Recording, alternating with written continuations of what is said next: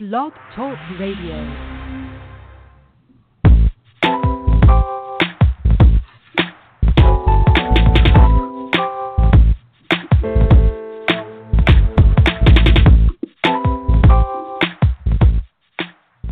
Welcome. You're listening to Perfectly Healthy and Tone Radio with your host, Darren Fat Man McDuck. And now, prepare to get fat.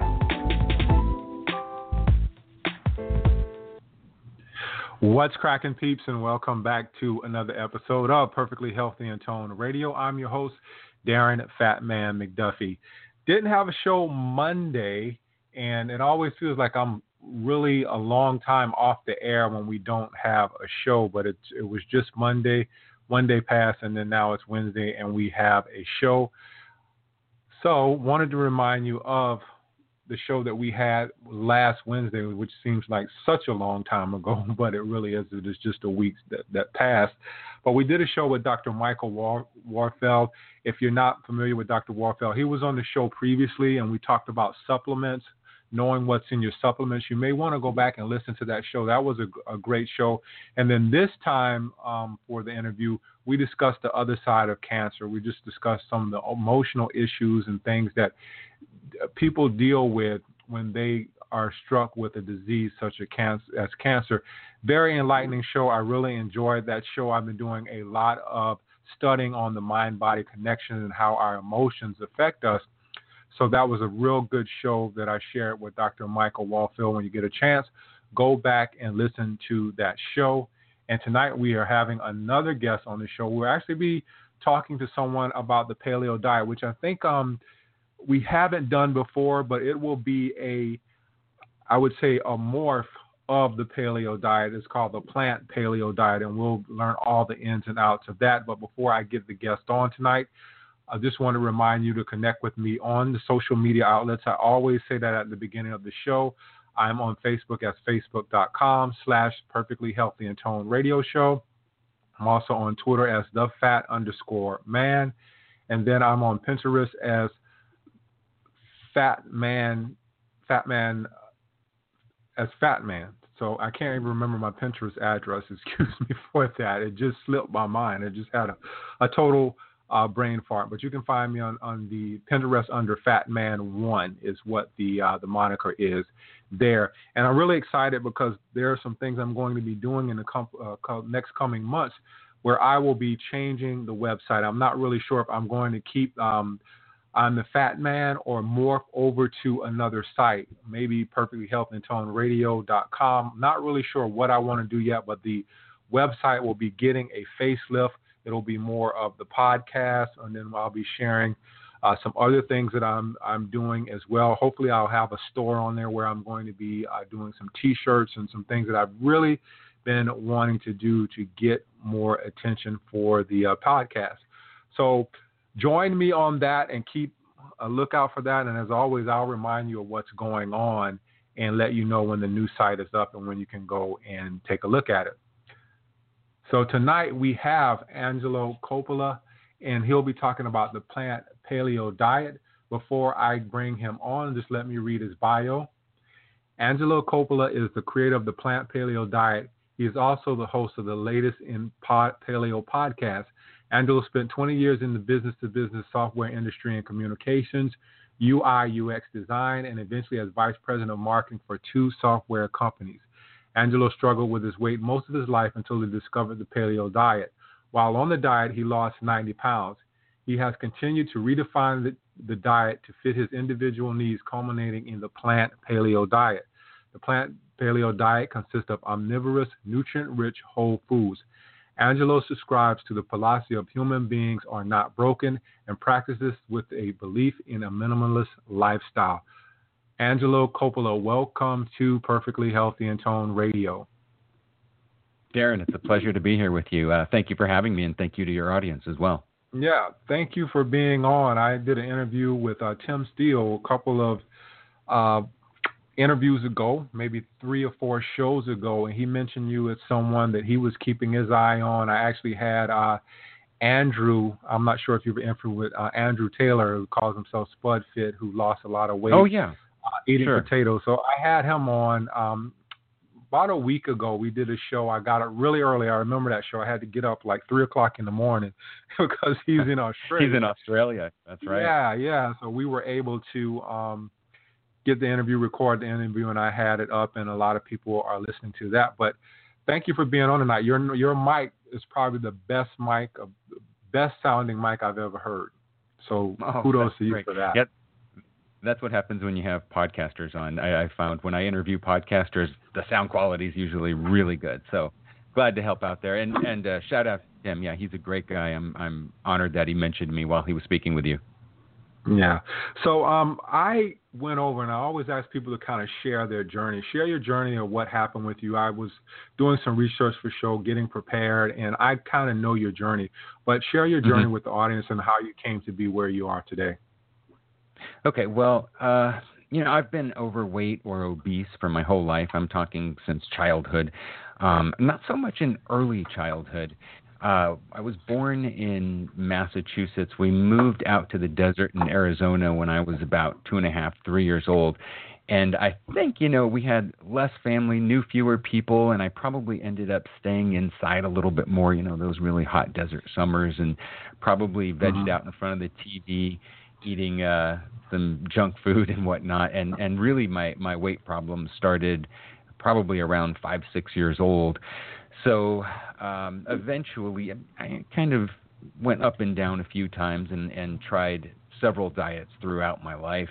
I remember a period in high school where I had lost a bunch of weight during a summer, and then eventually it all came back on. And it was kind of that typical roller coaster that I think most people who struggle with weight have been on.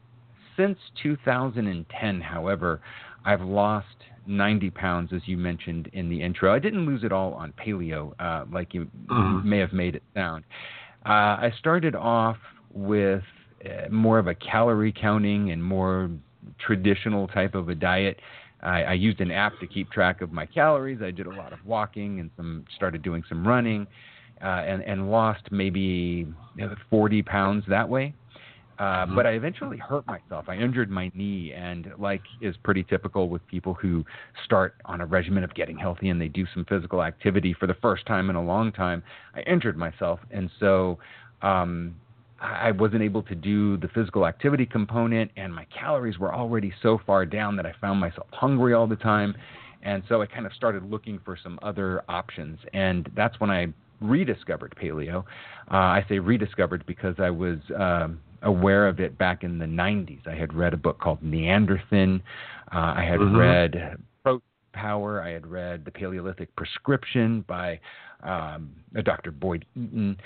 So, I had been familiar with it, and I kind of was reintroduced to it through Mark Sisson, and immediately was attracted to not only, his great way of presenting it, but just it all made sense again. And I was ready to try something new because on a calorie counting approach, I was down to really quite a low number of calories every day, and I just felt hungry. And I wasn't really as focused on eating a nutrient-dense diet as I should have been. And so I think my diet was lacking. So anyway, if you fast forward a little bit, since 2010, I have lost that 90 pounds. Maybe another 20 of it came off, 40, 45 came off counting calories, another 20 maybe with paleo, 10 to 20 on paleo, and I was able to maintain it for several years on paleo. I did, however, always seem to add on more carbohydrates than what was typical. There was a great debate back in maybe around 2012 in paleo whether certain starches were safe. I don't know how familiar you are with the paleo community. Dr. Paul Jaminet of the Perfect Health Diet was talking about potatoes and rice and how these were considered safe starches. I experimented with that a bit, added some more of that to my diet, and felt better, more energetic, was able to lose weight a little, a few more pounds kind of easily there.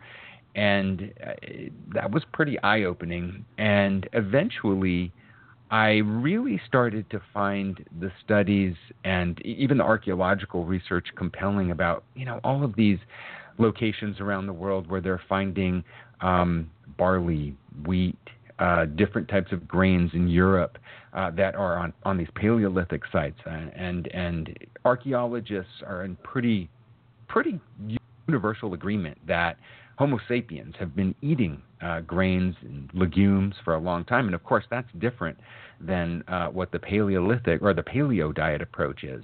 And so, as I started doing that, and as I also became more interested in the gut microbiome and what it takes to keep that healthy, and I'm hearing things like the Hadza, for example, in Africa, one of the last hunter-gatherer tribes in the world, they eat upwards of 100 grams of fiber per day. And that's really difficult to do on just a standard paleo approach, and certainly a low-carb paleo approach. And so I was really interested in adding more plant foods into my diet. And as I did that, I started kind of jotting down some notes on how I could do that and how I could add more plants and how I could make the diet more nutrient-rich and more whole food-based. And eventually, I just started calling it plant paleo because it was what I think is a more Paleolithic approach than the paleo diet, more whole food approach, and it has far more plant content than the paleo diet. It's still an omnivorous diet, but I limit my meat to somewhere around maybe 2 to 3 ounces a week. So it's a pretty low amount of meat, but it's still in there. So anyway, I mean that's sort of the journey. I've now kept that weight off. When I switched over to my plant paleo approach, I dropped that final 20, 25 pounds, 30 pounds maybe, and it was just eye-opening at how much better I felt, how much the improvement that I never thought I would see that kind of improvement again from paleo. I mean, from a diet at all, because going from my calorie-restricted sort of standard dieting approach to paleo, I felt this amazing energy and just a huge difference because I was focused on quality foods, a lot more whole foods in the diet, not so worried about keeping track of every gram of food that entered my mouth, and the whole relationship with food was much better. So I never really expected to experience that kind of a leap again, but I would say that for me, I definitely did as I started making my own approach a little bit more plant-based. And so, it's been 6 years, and I've been losing weight all throughout. I've lost and maintained that 90-pound weight loss, which is pretty rare. According to a 2015 study, the odds of an obese man becoming normal weight again are about 1 in 200. And for severely obese people, the odds are something like 1 in 1,200. And so, to have done that and to have kept that weight off for a long time, and then also for the last 6 years focusing on my podcast, Latest in Paleo, and keeping up with the latest research and that kind of thing, it's kind of put me in a unique position where I think I've been extremely fortunate in keeping that weight off, and then I've also been kind of also fortunate in that I've been able to fine-tune that approach so much by just keeping up with things and interviewing people for the show and acquiring more and more knowledge that way. Yeah. One of the things that I kind of dislike about this whole what I call new age way of eating is that we put diet on the end of things, and I always say that it's a way of eating, if you could say the paleo way of eating, because I think people tend to have this negative connotation with just saying diet. If you say the paleo diet, people are like, oh my God, another diet. You know what I mean? And nobody really wants to be on a diet, but we're always searching for that magic number, the key to, getting and reducing our weight. Just for my curiosity, what was your weight at its highest, Angelo? At about 250 pounds. Wow. And how tall are you? Mommy. At 6 feet tall. And so I've now dropped down to about 160 pounds, which makes me, a pretty lean 6-footer. Yeah, I saw your pictures, your before and after pictures, and it looks like even when you were on the paleo diet, you did a lot more leaning out as you morphed into the plant paleo diet. You can see, the lean, you can see your abs, and that was just going from the paleo diet on to what you are now advertising or advocate of is your plant paleo diet.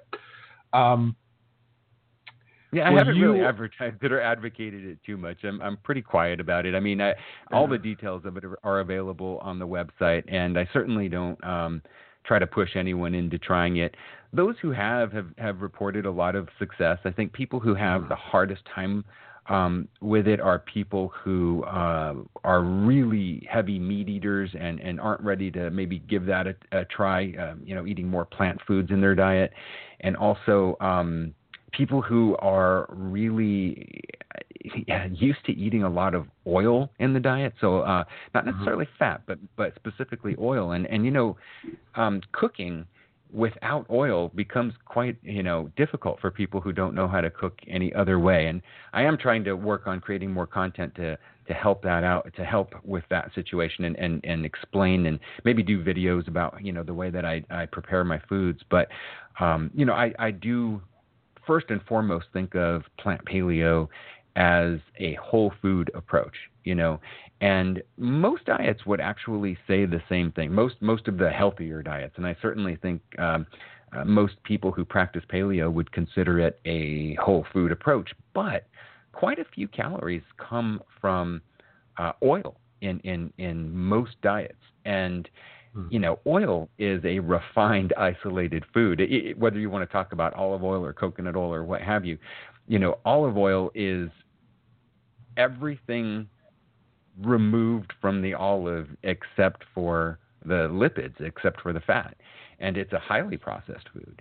And so, this is something that is not a natural part of any animal's diet, any primate's diet, certainly, any other animal's diet, certainly. That is a food that I would encourage people to just try at least cutting back on or reducing and even eliminating, because, like I said, it's not a necessary part of any animal's diet. Yet, each tablespoon contains 120 calories. So someone who's on a 2,400 calorie a day diet, let's say, and has 4 tablespoons of oil per day in that diet, that's 20% of your diet coming from a highly refined processed food, no matter how you want to look at it. So that's just at least some food for thought. So we started off by saying that this was something sort of that I'm an advocate of, and really I'm more interested in just explaining this way of eating, to use your words, that has worked out so well for me, and something that I've come to really enjoy. And so if anyone else wants to try it, certainly I'm happy to share what I know. But at the end of the day, I think the most important type of way of eating for someone to adopt is one that's going to work for them. So if I'm an advocate of anything, it would be, hey, you want to get healthy. You've got to definitely think about what you're putting into your body in the form of food, and clean it up, and do whatever it takes to get yourself in a place where you're going to be successful. And I think that changes from person to person. And, it might have something to do with ancestral backgrounds. It might have something to do with just what you personally might be successful at doing versus trying to force yourself into some other mold. And so, you just want to get to the best possible version of you that you can. And so that's what I would encourage people to do. But certainly, try things and experiment with things. And certainly this is one of those things that I think people can experiment with safely. In fact, I would say that if you showed this diet to a cardiologist, a cancer doctor, a nutritionist, a weight loss expert, that most people would give it the thumbs up. It's a very, like I said, whole foods based approach that is nutrient dense and should help people get there, as long as it's something that's going to work for them.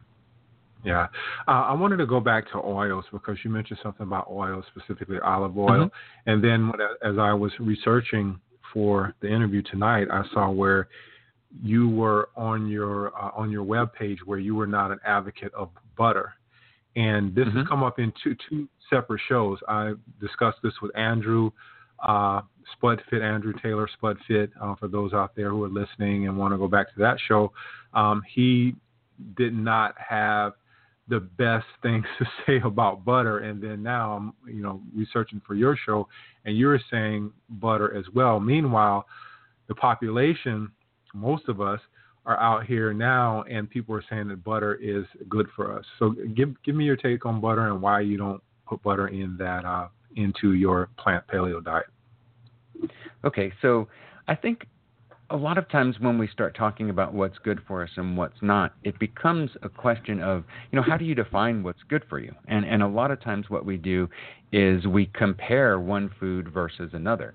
So if you were to compare butter to, say, margarine, then you'll have some interesting studies, and in fact you're going to have researchers and doctors and nutritionists on both sides of that argument, where some are going to say clearly the butter is more healthy, and others will say clearly the margarine is more healthy.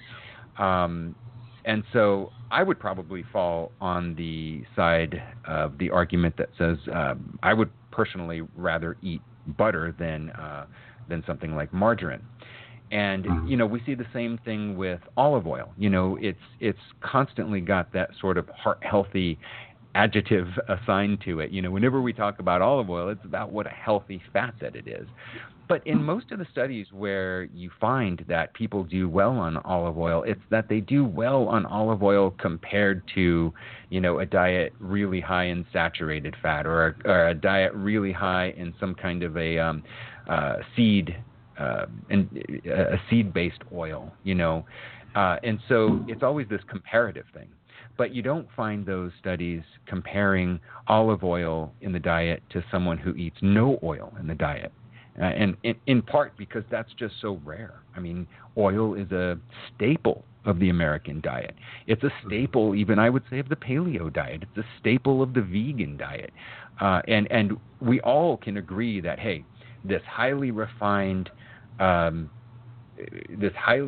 carbohydrate that we call sugar, that's bad for you. And we can tell you, it's the different way that it's metabolized in the body and what happens when we consume it. And we can all recognize that, we don't want a diet that's high in this highly refined carbohydrate. But then when it comes to this highly refined fat, the conversation just really hasn't gone there in the last decade or so. It's been more about, because fat was so vilified over the years, that we've kind of come full circle and are seeing the reasons why, well, maybe fat isn't to blame for everything.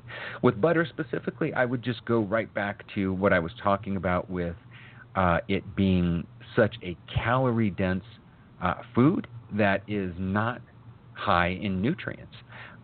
You could eat a tablespoon of butter, or you could eat, a pound of potatoes or something to that effect, or you could eat several pounds of greens. You could eat a lot of legumes, some whole grains if you'll do like steel-cut oats or something.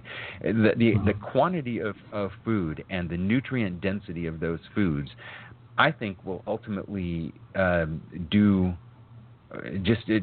better for most people when you're one of the main satiety signals that we have as human beings is how much food is actually in our belly. I mean, literally how full you are. There are triggers inside of the stomach that signal to our brain when we're done eating. And one of the easiest ways to do that, again, is to just fill that up. And a tablespoon of butter just doesn't fill you up. I mean, it might cause you to feel some satiety for a while, but at the end of the day, you're not putting that much food in your belly, and it's not that nutrient dense. And so there is nothing that is off limits in my plant paleo diet. There's nothing that I would say that you absolutely can have zero of, because I think when we make foods into taboos, that just is a prescription for people to kind of rebel against themselves and have to use this like unlimited willpower, when in fact willpower is a finite resource, So I simply encourage people to eliminate it if that's easy for you to do, or just reduce it. And again, I think the onus is more on this. This is a highly processed food, calorie dense, low nutrition food.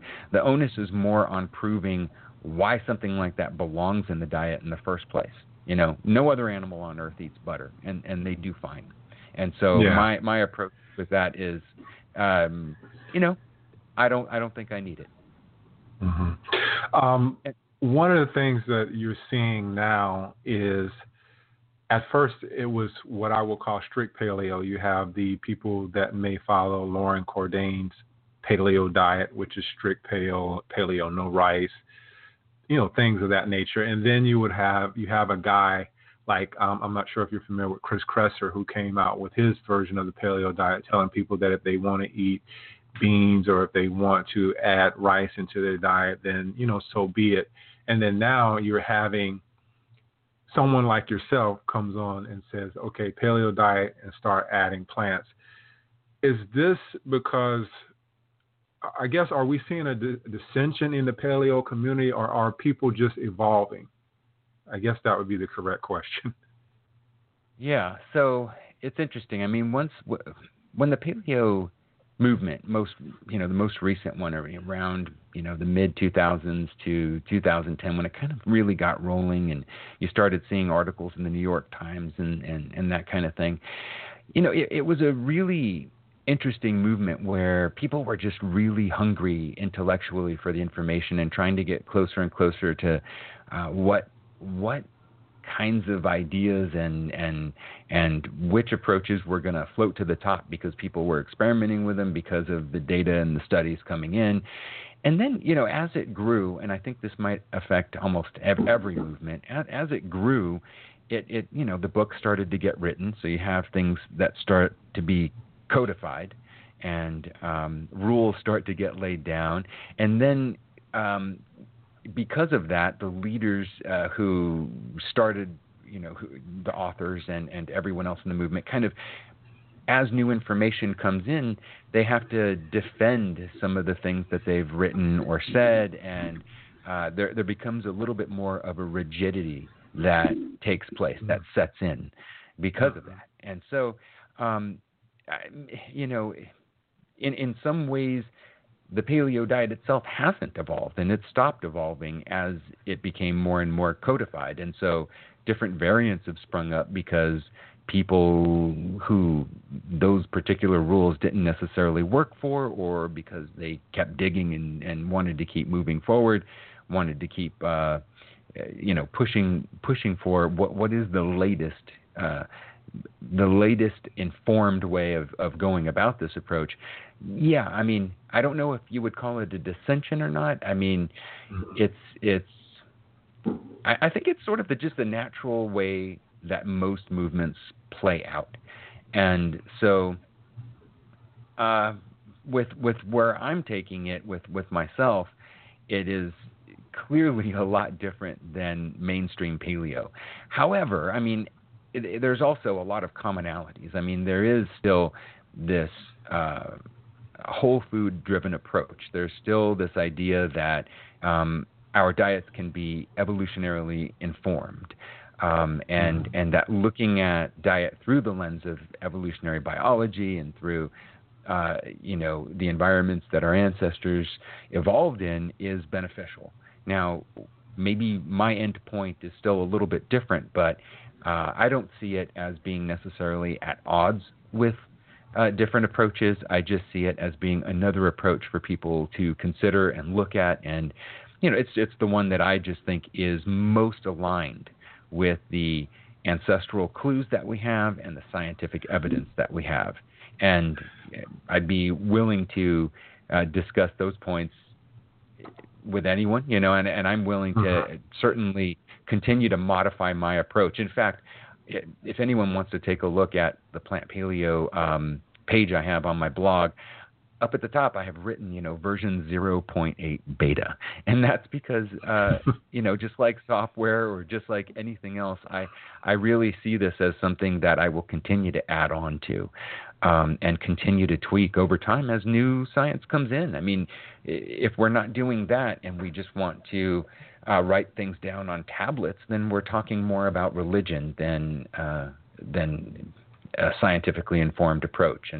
And I want to take that route. I want to take the route where, I was may be wrong about this. Check out this information about the gut microbiome. Check out this information about how lipids are metabolized or whatever it is, and let's incorporate that into what we know and move forward. Yeah. One of the interesting things I found on your site was the fact that, and I've always thought this, I just never had anything to kind of back it up, any foundation on it. But I always thought that since people originated in different parts of the world, we always had to eat differently. And reading your site, I felt like there's one version of a paleo diet for, let's say, Africans, and there's another paleo version of the diet for Europeans, depending on what part of the country, people originated in, what foods were available at that time. And at one point, like I said, asking the previous question, I was looking at the paleo diet as kind of descending because all of these different things were coming out of it. But when I read your site, it made sense to me that, it's different. Everybody's different. I'm African American. I'm going to eat different. I'm going to metabolize food more differently than a Caucasian counterpart, more so than a Hispanic counterpart. We're all different. So I think that you're seeing a natural progression of the diet now, but I guess the question is that why we're seeing this progression of all these things coming out? Because obviously people were eating different in different parts of the country. Sure, and in different parts of the world. I think, yes. I meant to say different parts of the world. I'm sorry. When we look at different traditions, if we go back far enough, and this is really what I think the biggest takeaway is, even from Paleolithic times, and if we go into total ancestral times, the biggest takeaway to me is that they are all based on whole foods. There are no highly processed, highly refined foods in any diets because they all require any of those diets because they require so much technology. I mean, there's minimally refined foods, sure. There's at the Ohalo 2 site in Israel. I mean, they've basically found a 20,000-year-old bakery. They've got these stone ovens. There's places where they keep all the grains. There's places where the barley and wheat was ground down into flour. And it's really clear that this site, even Lauren Cordain, who's considered the father of paleo, considers this the best evidence, I guess, of people eating a good amount of grains prior to the agricultural revolution, which is currently dated at about 10,000 years ago. And really that type of evidence goes back further, but it's obviously quite difficult to find that evidence. I mean, there's evidence of 40,000-year-old Neanderthals with cooked barley in their teeth, which is pretty amazing because Homo neanderthalensis is considered a species that would have had a more meat-heavy diet than humans, and there they are eating cooked grains. And of course, we were also questioning whether they even had the ability or technology to cook those grains in the first place. Mm-hmm. And so what they're finding is just really incredible, and that's the type of thing that I want to incorporate in. Now, to get back to what you're saying about more like ethnicities, I think, and people eating differently in different parts of the world, well, yeah, I mean, I do think that comes into play. It's just that it's still unclear how much of those variants would really find their way into our DNA and into our genetics and into our even, how much of it would affect us epigenetically even. I suspect that you're absolutely right, and that if you look back into where you come, like I'm 100% Italian. Both my parents came to America from Italy a little before I was born, and so all of my ancestral roots come right there from Europe, and that's where a lot of these findings with grains and legumes are, by the way. One of the most recent ones was in a town maybe 60, 70 miles east of where my parents were from. But Yeah, I mean, sure, they definitely could come into play. But I think if we just take a look at the fact that we are all the same species, right? We did all come from Africa. At some point, we did come out of the trees and descend onto the plains, most likely because of some kind of climate change. We did move from eating, a fruit-based diet to probably getting a lot more plant-based matter into our diets, like all other primates, and we came to rely probably quite heavily on tubers. Very early on. There's all these things that happened early on in our evolution that I think we probably all still carry as common traits, and that we can so that we can all eat that type of those types of diets pretty well. We can all tolerate them pretty well.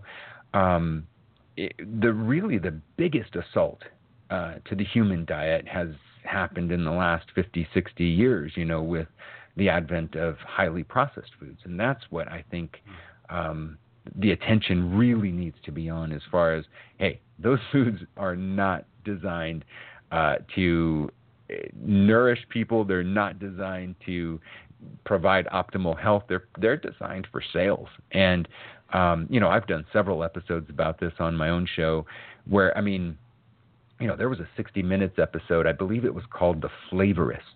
And, it just dives into the laboratories where these foods are created, and they'll say point blank, their job is to make these foods addictive. And what we have is these highly palatable foods that look like food, taste like food, smell like food, but they're really like an empty promise of food in a way, because they lack the nutrients. They lack all of the cofactors that you find in, when you pick an apple out of a tree.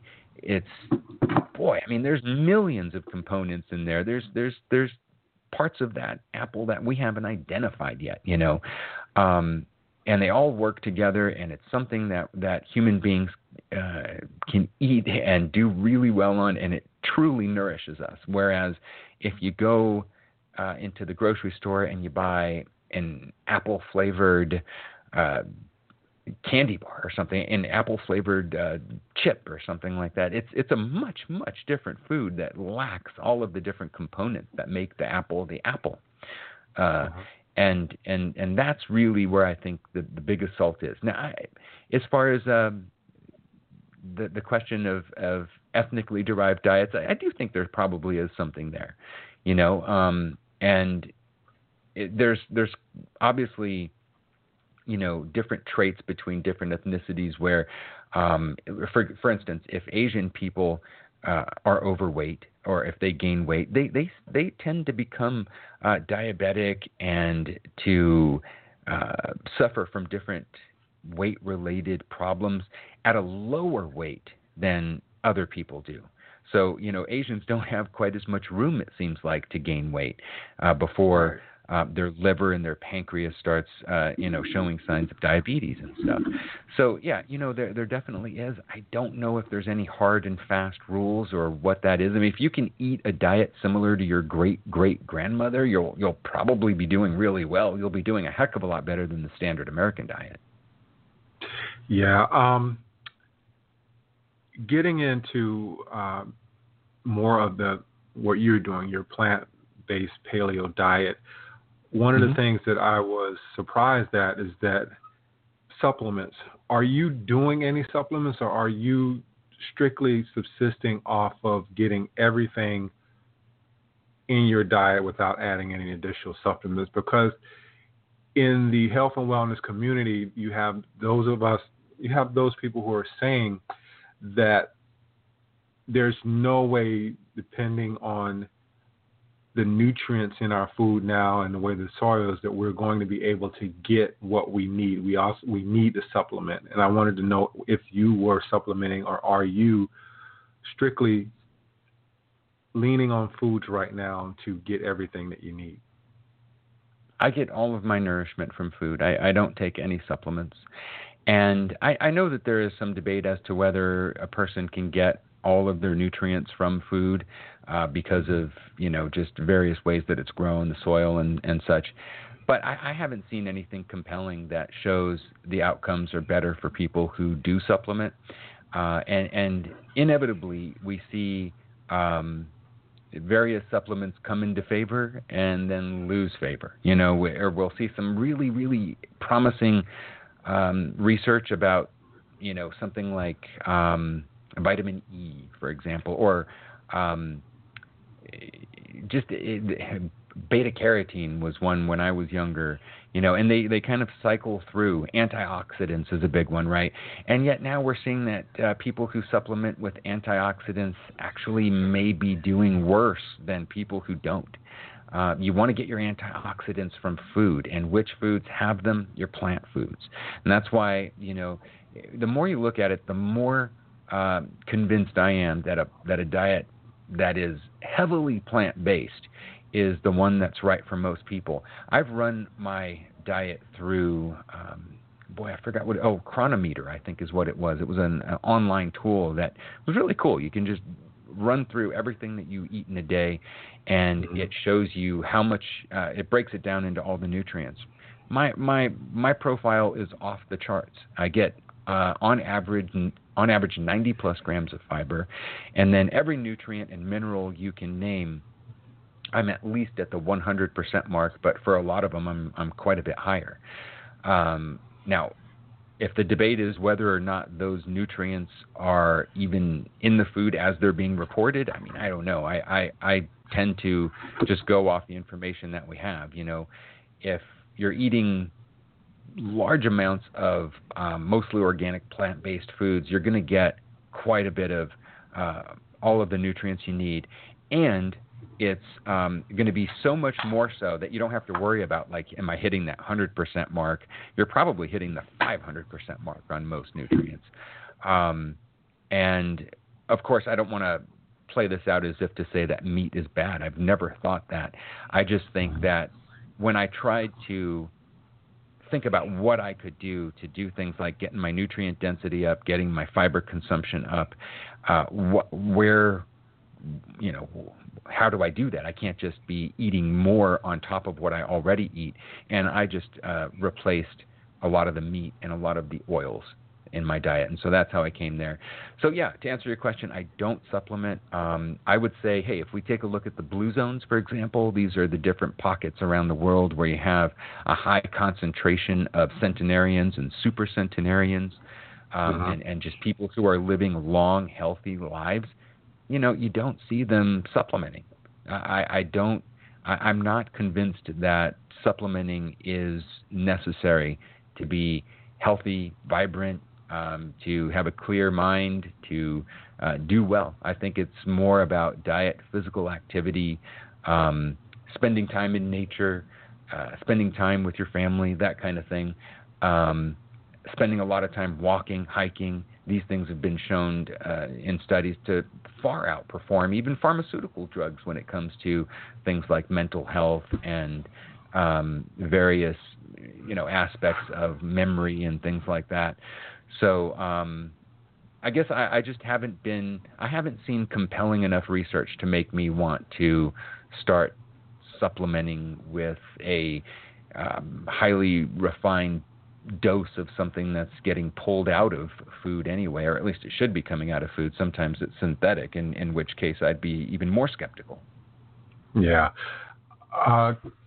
Getting into the basis of the plant paleo diet, someone like me, I started my journey in 2005, and it wasn't until maybe about 4 or 5 years later that I finally made the realization that plants are carbohydrates. I used to always put vegetables in this separate category, like it was meat, it was bread, macaroni and cheese, and then you had vegetables. And then somewhere along the line, it clicked that vegetables were carbohydrates. And this might sound like a dumb question, but I'm going to ask it anyway.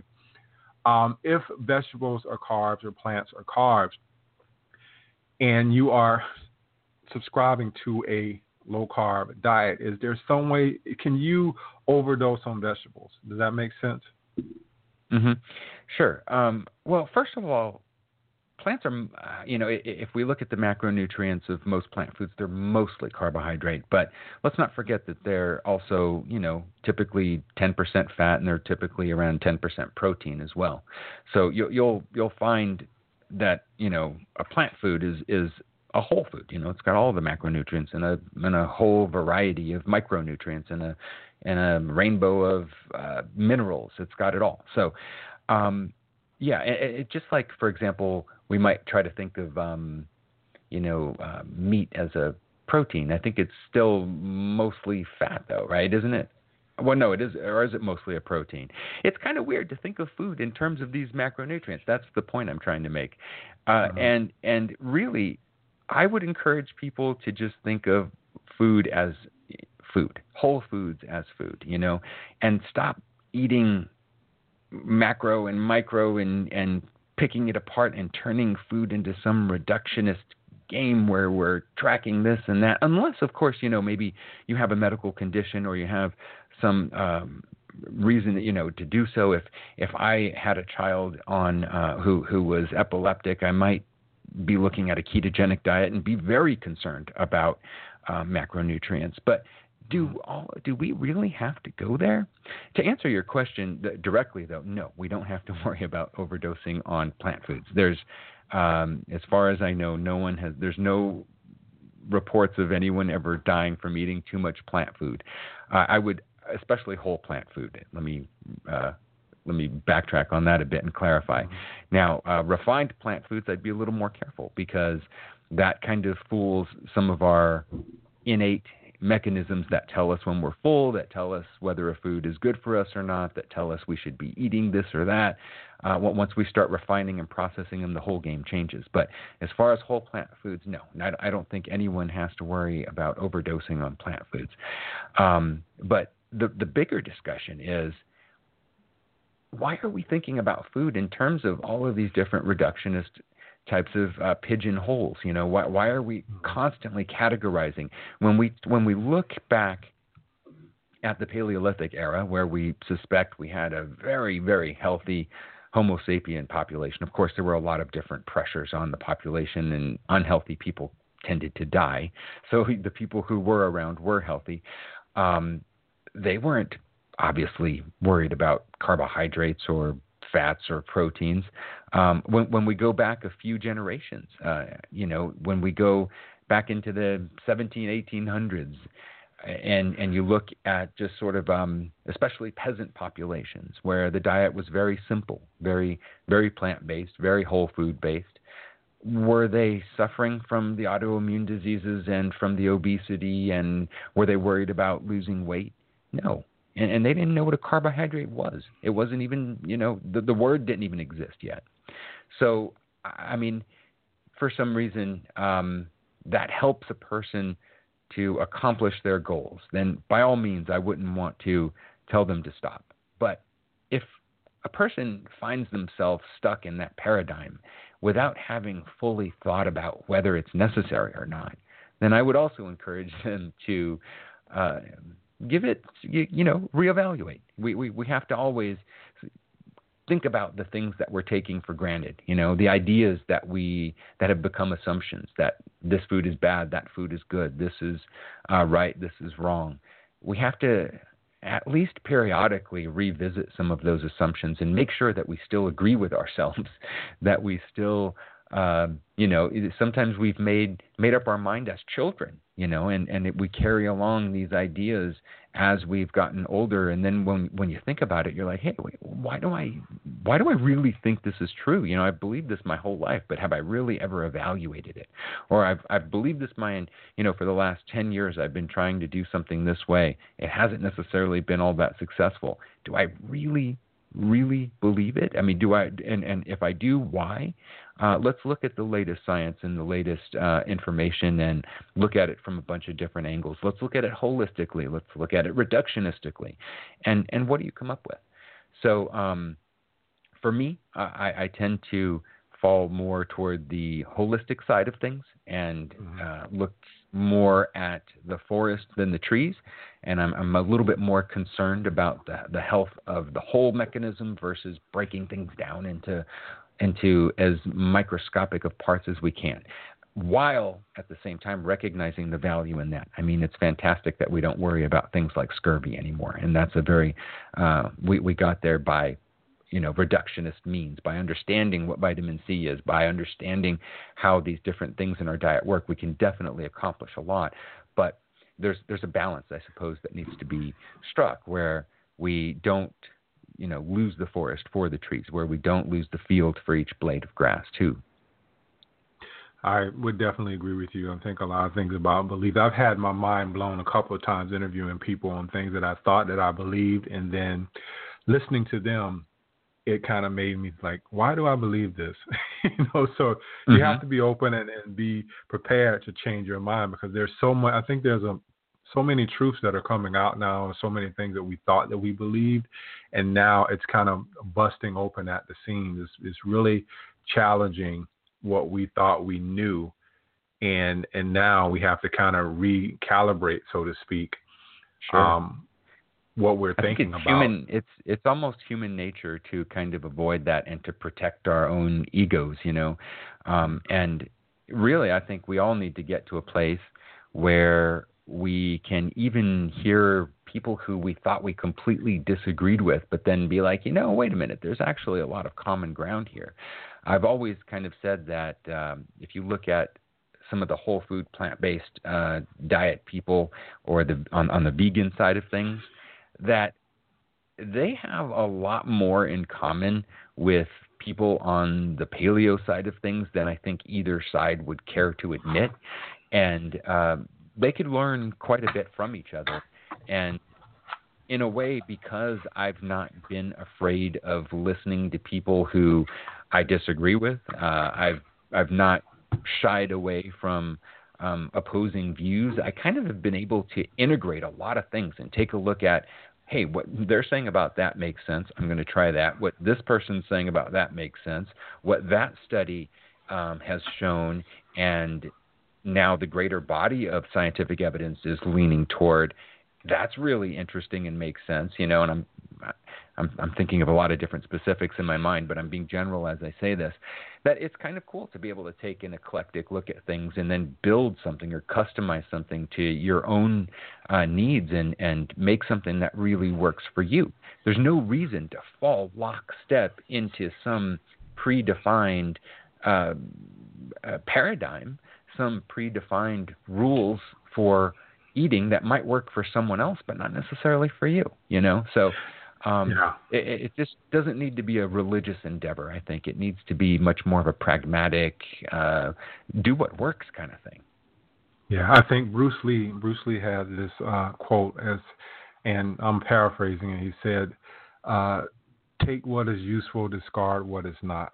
And I think a lot of people tend to be, you talked about this earlier in there, they tend to be rigid, because I used to be like that. I got to do this, I got to do that, instead of just eating for vitality, maybe eating for what feels good to me. We tend to get caught in all this dogma, and we're unable to get out. We're unable to break our way out of prison, so to speak, and we get caught into different things. And you see this a lot with people who are really don't want to, even though a diet might not be good for them anymore, and they're suffering and not getting the right types of things, they still hang on to the diet. So it's a crazy thing. But I'm so glad that you touched on that. Last question. I really don't keep anybody over an hour, but I'm at my dinner table. I'm setting up my plate, and I want to set it up the plant paleo way. Give me an example of how I would set that up, and give me what's your favorite things to mix in as plants when you're doing your diet. I know that you like mushrooms because I saw it on your website, but give us a few of your favorite things that you like to mix in to kind of add a little bit of variety to your plant paleo diet. Okay, sounds good. Before I do that, I want to say I'm really glad you brought up that Bruce Lee quote. That's a great quote. I've actually written a very short article on my website, on my blog, about that very quote, and I'm looking at it, and he said, research your own experience, absorb what is useful, discard what is useless, and add what is specifically your own.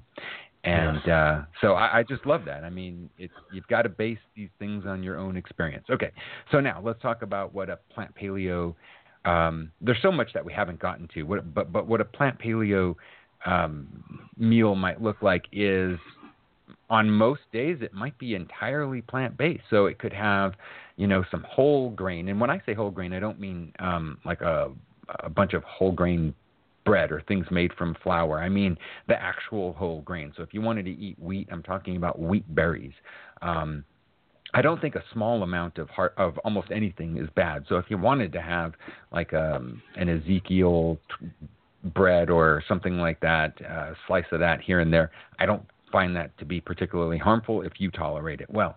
So anyway, I mean, it would really just include a wide variety of greens, some grains, mushrooms, starch for like tubers, potatoes, sweet potatoes.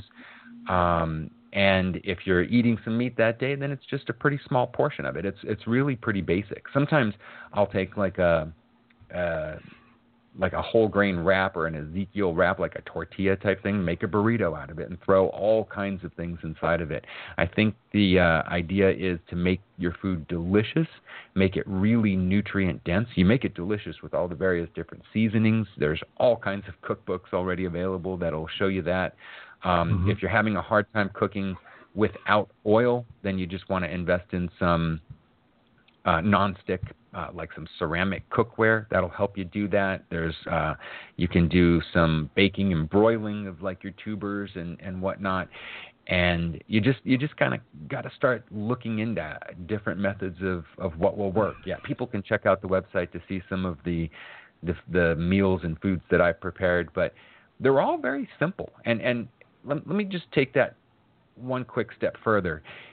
Basically, on a day-to-day basis, the plant paleo approach is a very simple, almost peasant-like diet, but it's extremely nutrient-rich. If you look at it from the perspective of, the quality of the food and the way that you're nourishing yourself, it's a rich diet that way. But it's still what we would call a simple diet from day to day. However, taking another cue from our ancestry and from science, feasting and fasting is part of it too. And so, once a week, I'll tend to have a more quote unquote rich meal, which would include a little bit more meat, and it might even be a meat-based meal here and there. And then once a month, we have a food festival where there's just absolutely no rules at all. Have whatever you want, one day a month. And I think this is good for the soul. It's good to, eat with other people and just not be concerned about what it is that you're eating. And again, this is just one day. And so if you look at your nutrients and your nutrition on a monthly basis, then you see one day of eating whatever won't tweak your numbers in one way or another in any significant way. And then on top of that, it's balanced out by doing some form of fasting. For some people, that might be intermittent fasting, to where you eat in a small window every day. Or for me personally, I will do a 24-hour fast once a month, which completely balances out my food festival, my monthly food festival. So, and that's like a total 24-hour water fast. And then every 3 to 4 months, I'll do a 5+ day water fast. So it's really this idea of eating that nutrient-rich, simple diet on a day-to-day basis. Spice it up once a week, make it a little bit more rich. You could think about it in evolutionary terms. You hit the mother lode, maybe the fruits are in harvest, or maybe there was a successful hunt and everyone's just going to have a really good time. And then once a month, have a really good time, like party. I mean, when you look at what hunter-gatherers do, there's a really, you need to get together and enjoy your food and have fun. And I definitely would encourage people to do that. But at the same time, hey, there's the flip side. And consider working in some sort of fasting into the diet. Fasting is shown to improve longevity, to fight all kinds of diseases, improve all kinds of health markers. It can help reverse diabetes. There's lots of good stuff to be said about that. But I know we're hitting that 1 hour mark, and I don't want to keep on rambling on. So a lot more details are available on the site if people are interested. Yeah, I was going to ask you to give us the site, and if people want more information. Mm-hmm. Sure. So the blog is humansarenotbroken.com, and it might be easier for people to remember plantpaleo.com. That'll just forward you to the page on the blog that outlines the diet. And then once you're there, you can also, it'll be hard to miss, stuff about the podcast if you're interested in checking out Latest in Paleo, which is kind of a produced show with the latest news, and we talk about the latest research and things like that. And right now I'm on an interview run, and so right now we're doing some pretty interesting produced interviews. But that's it. That's really the way to go. Nothing for sale. Nothing like that. It's just a bunch of content freely available, and I encourage people to check it out. And I'm also on, the social media. I'm on Twitter at Angelo Coppola. There's a Latest in Paleo Facebook page, but all those links are on the website. So no need rattling it all off right now. Just check out plantpaleo.com, and you can just navigate the site from there. Yeah, and those of you who missed it, I believe I put his web address on the show notes. So if you're listening from Blog Talk Radio platform, you can probably click on there and go straight to Angelo's site.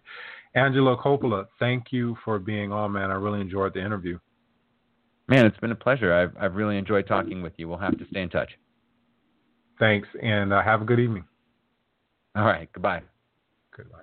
Good night.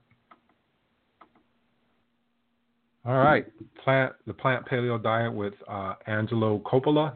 Really good stuff there, and it's really different. I'm a big advocate of really searching things out that works for you. I've had people on who say don't eat any grains. I've had so many different opinions on this show, and it all comes back to doing what's good for you on an individual basis. Some things are going to work for others. Some things are not going to work for people. You really have to find out what is good for you. If you want to eat rice, eat rice. I don't tell people not to eat anything. I think that there's really too much out there where we're telling people not to eat this, eat that, and everybody's beginning to be confused. Whereas a couple of years ago, we could probably eat anything that we wanted to eat, and now we can't eat anything. So do what's best for you as long as you are gravitating to a whole foods diet and you feel good. If you feel good, that's the only thing that you need to do. That's your only indicator. So next Monday, we won't have a show because it's actually the 4th of July. So we will have a show Wednesday. And on Wednesday, I'll have Dr. Ron Drucker. We'll be talking about his book, The Code of Life. And then I'll probably have him on another show. He's doing some really big things with autoimmunity. We may touch a little bit on the show, but I wanted to have just a whole separate show with him on, just talking basically about the things that he's doing with autoimmunity. We ended up meeting each other. He's a local here in the South Florida area. We met each other at Starbucks, and we sat down and had a really entertaining conversation for about an hour, probably over an hour, just talking about health-related stuff and just life stuff. So I'm really excited to have him on.